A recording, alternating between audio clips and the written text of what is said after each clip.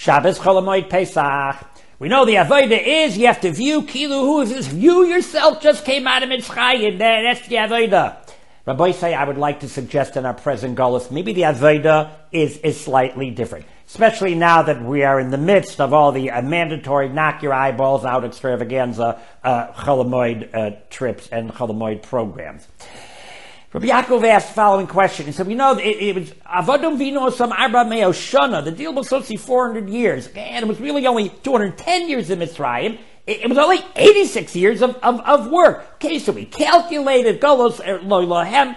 But Pesach Dover, where's the Yinu Sam Arba Meo Shana? How'd that squeeze down to 86 years? And Bechlal Shevet Levi. They didn't work at all. How did that go? How were they the obligation of Yinuosam Arba Meos Shana? Says Rabbi Yaakov, well, they were in Mitzrayim in the good days, when they were politically connected, when everything was handy-dandy. Yosef was in charge. Everything was great. They smelled Golus. They were in pain. It stank. It was immoral. Get me the heck out of here. They had everything they needed. Everything was gewaltig. Everything was superb. Shevet Levi sitting, learning Torah of avodah. They had money. They were connected. They were there. They were good. We're here. Stank, smell, mitzri, avodah zorah, immorality. It's not us. Get us out of here.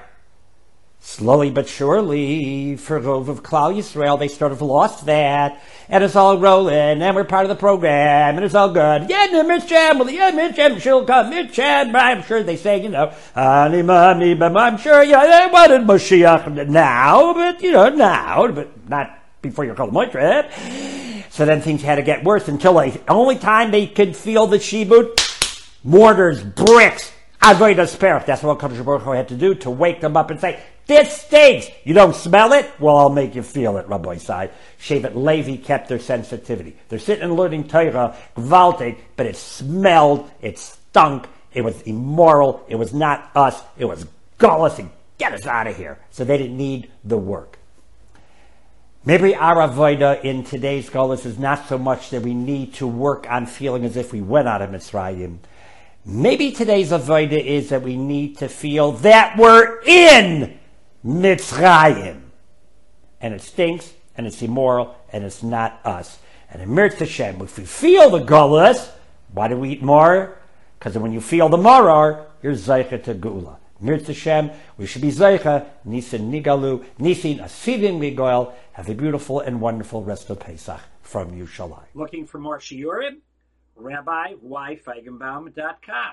Comments or questions? Just email me, RabbiYFeigenbaum@gmail.com. Thank you.